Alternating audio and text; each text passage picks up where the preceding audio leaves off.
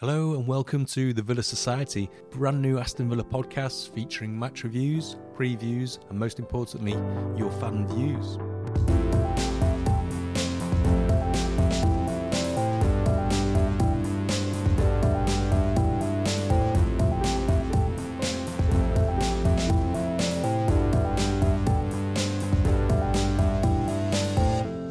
So we'll be covering the usual match reviews and previews, but we're also looking for your views and opinions. There's lots of podcasts out there, plenty of media, plenty of noise on social media for sure, but sometimes it feels like we're just hearing from the same voices and the same people. So at the Villa Society, we really want to hear some more open, honest, unfiltered views and opinions from a wider audience. And to do that, you can head over to our website, thevillasociety.com, where you can send in your anonymous messages and we'll discuss them on the show if they're really good points. So if it's something you want to get off your chest about Aston Villa, it could be some news, transfer news, opinion, the latest game, it could be a prediction for the next game. Just head over to our website, thevillasociety.com, and ping us your message. But today's episode, we're focusing on the sensational performance by Aston Villa, who beat Bournemouth 3-0 at Villa Park. It was a really good performance from a settled team. So the team sheet came out and it was the same team as last week. Dendoncker was out with a personal injury. No idea what that means, but he's been out for a few games now. Kamara was out in midfield, big miss there. He'll be back soon. But yeah, generally a settled team. And Villa kicked off and they burst out the blocks from minute one, really playing some really good football. And it was only after 7 minutes where the goal happened. So yeah, Louise received the ball in our own half, quite deep in our own half. I think Mings had the ball, he plays it out to Moreno, plays it to Louise with his back to the goal we're trying to score in, and he's been marked. He turns his man, gallops across the halfway line, and at this point, Bournemouth are backing off. I think their defensive midfielder's tracking one of our runners, I think it's Ramsey. So Louise keeps going, plays it out to the left where Watkins has peeled off to the left wing. Watkins kind of cuts inside and goes for a shot. The ball comes into the box and the defender gets a leg to it. It comes out, it's still in the box, and Bailey recovers it. At this point, I think most people, myself included, think Bailey's going to cut inside on his left and whip the ball into that top corner or into the car park. But he doesn't. He cuts back inside, down the line, and drills the ball back across, and Louise side-foots it beyond the keeper, and it's 1-0 to Aston Villa. Only 7 minutes gone at this stage. So really impressive start, and at this point, I kind of thinking it might be a rout. It might be like 4-0, 5-0, because it's only 7 minutes gone. It wasn't to be like that. I think the game ebbed and flowed a little bit. But a note on Bailey, because he made a great start and contributed a lot to this first goal. As soon as the team sheet came out, there was so many people on social media on Bailey's back going, oh, why is Bailey starting, blah, blah, blah. But he's starting because he has this impact. He has that cutting edge. He can score great goals. He's just got that little bit of an X factor. And you could see this with that first goal. He made it. There was nothing on apart from a shot from like just around the edge of the box. But he, with that kind of bit of pace and a bit of skill, he made that goal. So I think what I'm trying to say is I think we need to be patient with players. I remember not so long ago, people were on Watkins' back because he was missing quite a few chances. And now he's on a run of games where he can't stop scoring. And he's a key player in the team. He's creating a lot of our chances. If you look at this game, Watkins assisted on a couple of goals, sorry. So I think we just need to have a little bit more patience with players. Players need to be played into form. Sometimes it's the opposition they're playing against. Maybe they're sat more deep. We're not playing on the counter-attack. Maybe it doesn't suit Bailey's style of play. Maybe if we're playing like Man City or Arsenal or other teams where we've got to play a little bit more counter, that Bailey would thrive in that kind of game. But, you know, you can't just jump on a player's back. He's had a couple of bad games. They need games to gain the confidence to play into form, essentially. I mean, if we drop Watkins, then where would we be now when everyone was calling for Watkins to be dropped? So there's a lot of like knee-jerk reactions around, and I think we just need patience all around, and even patience with the manager. He's not been there that long, but you can see what he's doing. He's got to this point where he's instilling his own strategy, his own tactics, his own knowledge on the team, and you can see that kind of feeding through, but we have to be patient with that. It takes a bit of time. So yeah, patience is the key. So still in the first half, Watkins has a really good chance. And it's Bailey again. He nods it down inside to Buendia, who picks the ball up. And he slides in the ball to Watkins. Watkins is just going into the box. Got a player on his left-hand side, but he's just got the keeper to beat. And he kind of go for a little kind of a chip, but the keeper reads it. It's a good save, and the opportunity goes. Big opportunity. I mean, if we'd got them 2-0 up, then, you know, in the Premier League at this stage, then we're dominating the game going into half-time. But Watkins, such an important player for Villa. His hold-up plays improved so much with Emery, and his all-round game. He's a key player for us. If he's not playing, then we'd be in trouble because we don't really have much of a backup. I guess we've got Duran, but he's unproven. So yeah, Watkins is a key player for Aston Villa at the moment. So Bournemouth, they had a few chances. The main chance of the first half, we gave a free kick away right on the edge of the box, and we got the old draft excluder out, and the wall's looking quite solid. And Billings over the ball. He's their key player at Bournemouth at the moment. Really a player in form.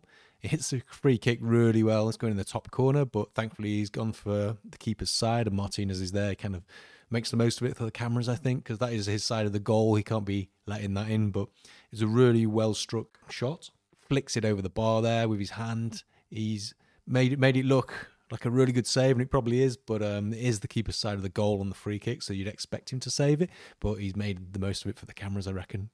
But good save nonetheless, good effort as well. Shortly after that chance, you see the problem with playing our high line offside trap. Occasionally someone's going to spring it, and Solanke does it on this occasion. He springs the offside trap and he's clean through. He goes into the box. Thankfully, Mings somehow manages to get back, and he sprints back, gets alongside of him, and Solanke takes a bad touch to his left away from goal, and it gives the chance for Mings to slide in there and block the opportunity, so he doesn't even get a shot on goal. He goes out for a corner to Bournemouth. We really should have been punished from Bournemouth for that chance. It's a big opportunity. If he'd not taken that bad touch, then it may have been an equaliser, and then the whole complexion of the game would have looked very different. As it was, he missed and it went out for a corner. So we went into the break 1-0 up, and in the driving seat. I wasn't feeling 100% comfortable because 1-0, we needed the second goal to kill the game off. So despite what I've kind of heard about this game, it wasn't plain sailing. We rode our luck a little bit. In the second half, we did have a shot from outside the box from Jacob Ramsey, and it comes off Jack Stevens and goes over the bar. No appeals from the players, no appeals from the crowd. I didn't really see it at the time, but once we saw the replay, you could see it came off his hand. It looked like handball because it deflected off his arm or hand and went over the bar for a corner. But it depends. If you look at the rule, I'm guessing the way they've interpreted it is that he hasn't put his arm in an unnatural position. Maybe it's a natural position for what he's doing, defending, but I've seen them given for Aston Villa and I've seen them given against Aston Villa. So, a lot of people say that's pretty much a penalty, but you could argue that he hasn't put his arm in an unnatural position, but it's such a confusing rule that seems to change quite often. So, yeah, it kind of looked like a penalty to me, but if you read the rule and interpret it in that way, then maybe it's not. And as fans, all we're asking for is consistency, so often we'll see that given as a penalty. To see it not given as a penalty is a bit of a surprise when you see such soft penalties given every week. Villa continue to press, and ball's floated up to Watkins on the left-hand side of the box. He's peeled off onto the left wing again. He brings the ball down, feeds it into Ramsey. Ramsey's still got a hell of a lot to do. He's got a defender in front of him, and he takes him on and beats him, and he's clean through on the keeper, and he slots it under the keeper and into the back of the net. Heard a few people thinking the keeper should save it, but I don't think so. I think Ramsey's picked his spot, and it's a really cool finish. And Ramsey's just seems to be getting better and better every week at the moment. And again, another player under Emery who's improving. It must be the training he's getting, the instructions he's getting. Emery's very, very particular, and he sits down with every player to try and improve each player, and you can kind of see that having an impact here. Another player who's had an amazing game was Mings. Defended so well. That Solanke shot, he managed to block that. He's been heading everything, defending everything, putting his body on the line. And shortly after that second goal, he has the opportunity to go 3-0 up. I think it's Traore who's come on for Bailey. He puts a lovely pass down the line, and it's Konza. I don't know what Konza's doing up there. It must be a corner. So Konza's cut it back across the box, and there's just a keeper and a defender on the line. And Mings has kind of side-footed it, but with power, and it's kind of gone straight at the keeper, Neto, and he's deflected it away. And I don't know about you, but everyone seemed to think it was a goal at that point. I thought it was going to be a goal, and he probably would have got man of the match, I think, Mings, at this point, because he's had such a great game, and just to score as well would have been like the cherry on top.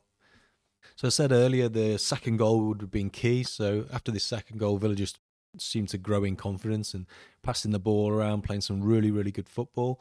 Luiz had a set piece. His set pieces are quite interesting in this game. I'm not sure whether he's trying to shoot anymore. It seems like he's had quite a few set pieces that have been drilled on the training ground.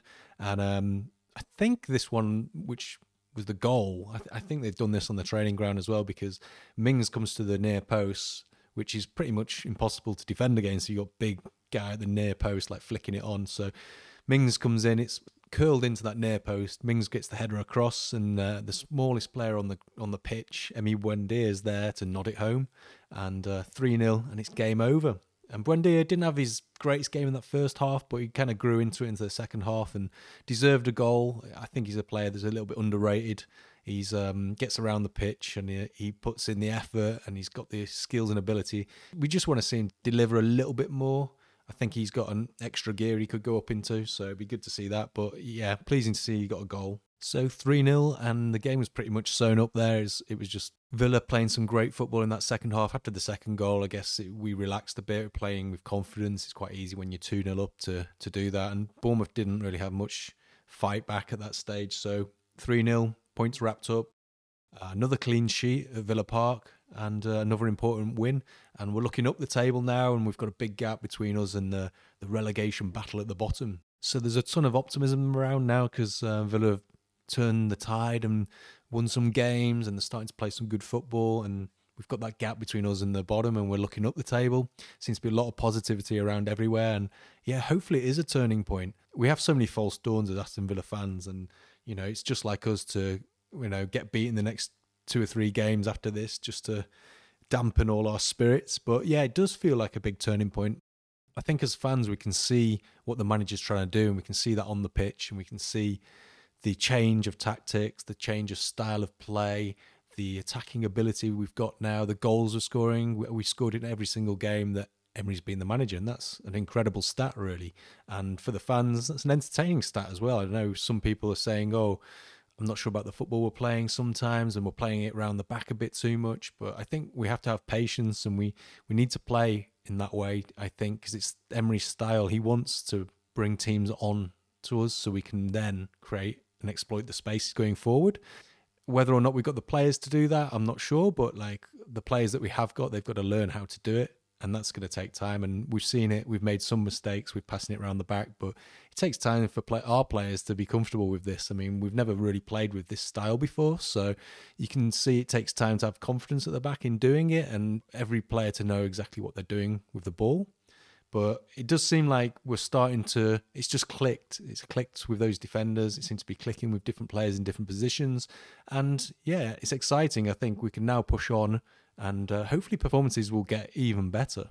It's been a long time since Villa have consistently been in the top half of the Premier League, so I think a little bit of patience is required. But I think if we can have a good summer of signing some decent players, then I think there's a really good chance we can stick in that top half of the table and have a really good season next season. Although I keep hearing people saying we're going to buy 3 or 4 or 5 players, and I'm not sure we are going to. I think we may be more precise than that, and we might bring in just the right players for Emery's system.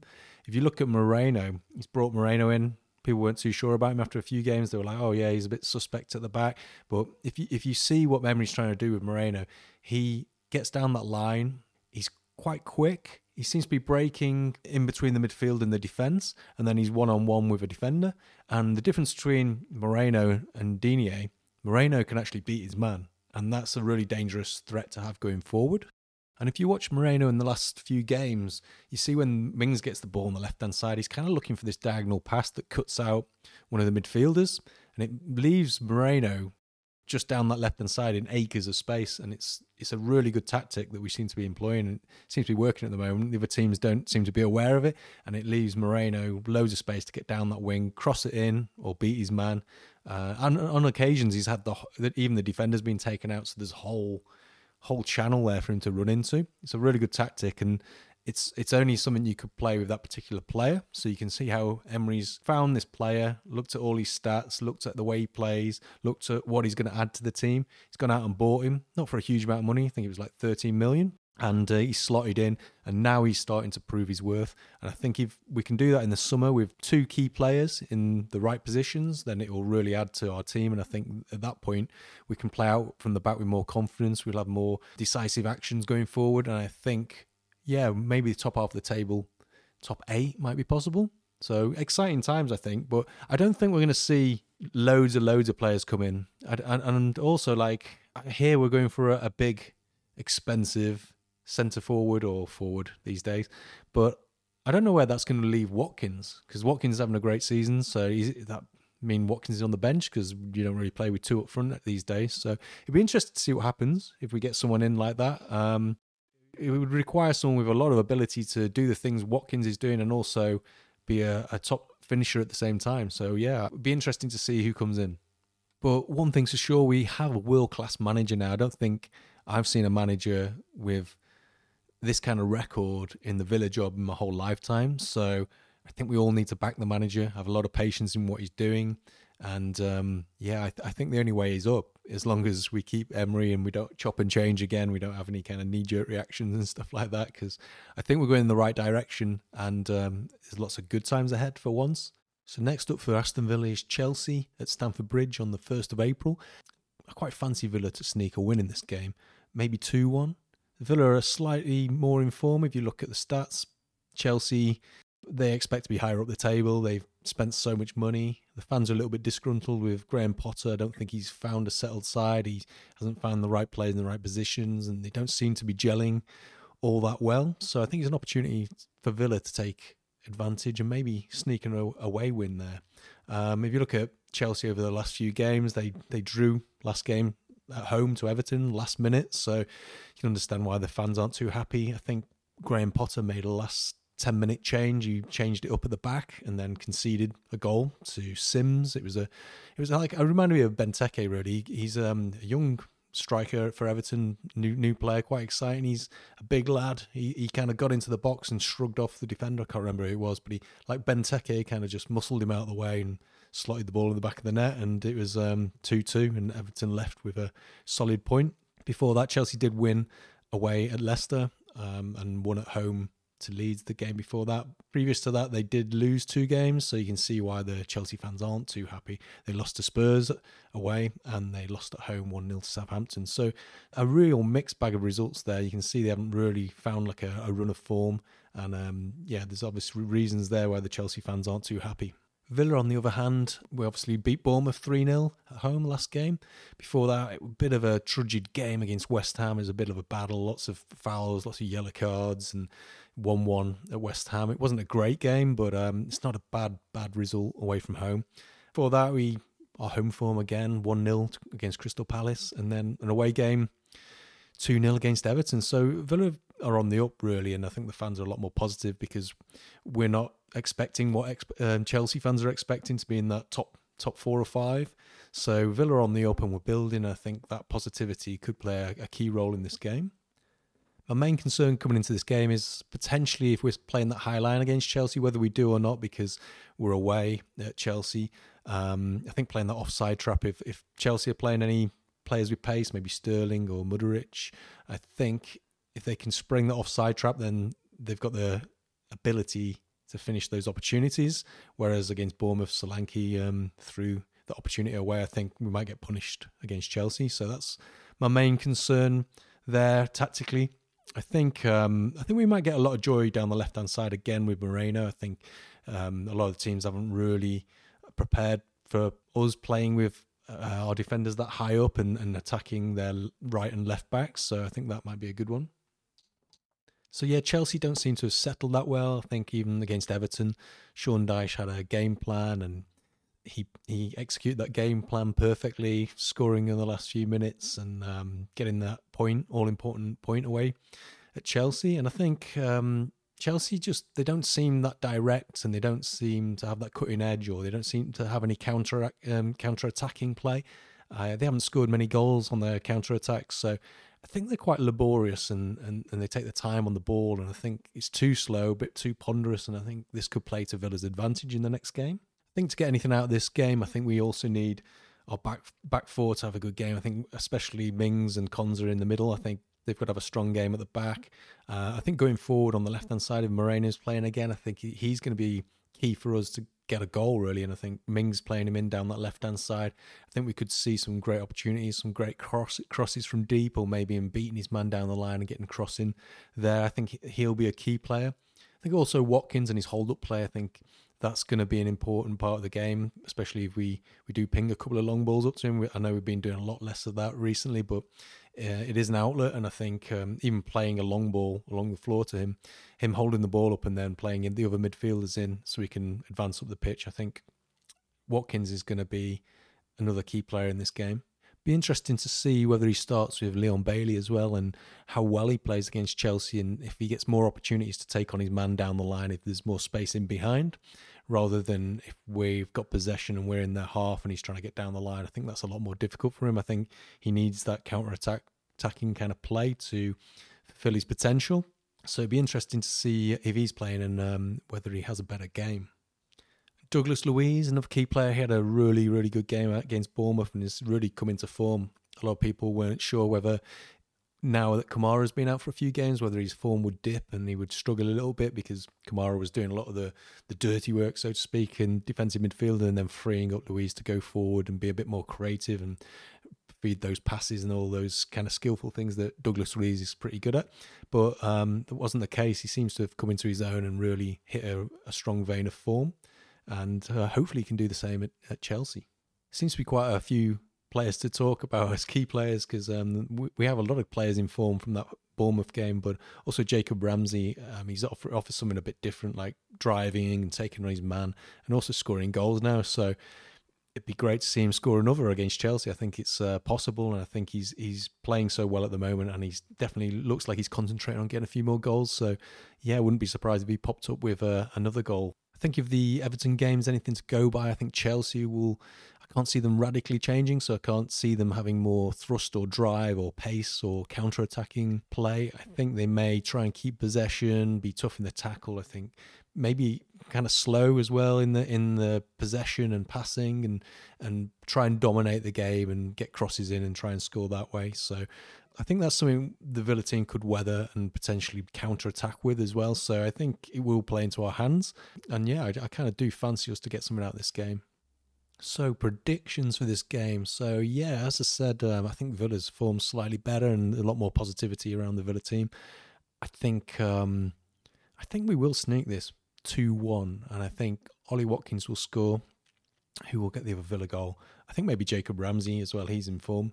So maybe we'll sneak a 2-1. It's going to be close, and I think it's one where we're going to have to defend quite well and counter-attack and be quite incisive. But I think at the moment, the way things are with Chelsea, I think it's a prime opportunity for us to get that result and maybe leapfrog them in the league as well. So having said that, it's kind of typical Villa that, you know, we'd get beat here and probably go on a losing streak now after all this positivity. But fingers crossed we'll get a result, and it will be a turning point, I think, for our season and seasons ahead. So if you've got your own prediction for the Chelsea game, send them in. Get on our website, thevillasociety.com, and send them in, and your opinions as well. And we'll read all those and get them on the next show if they're good. So it's been really cool to start a podcast and start on a positive note with Villa, because we've had so many seasons where things have been difficult, relegation seasons, promotion seasons were great on the way up, but, you know, all the away games going away to Reading, QPR and all this kind of stuff.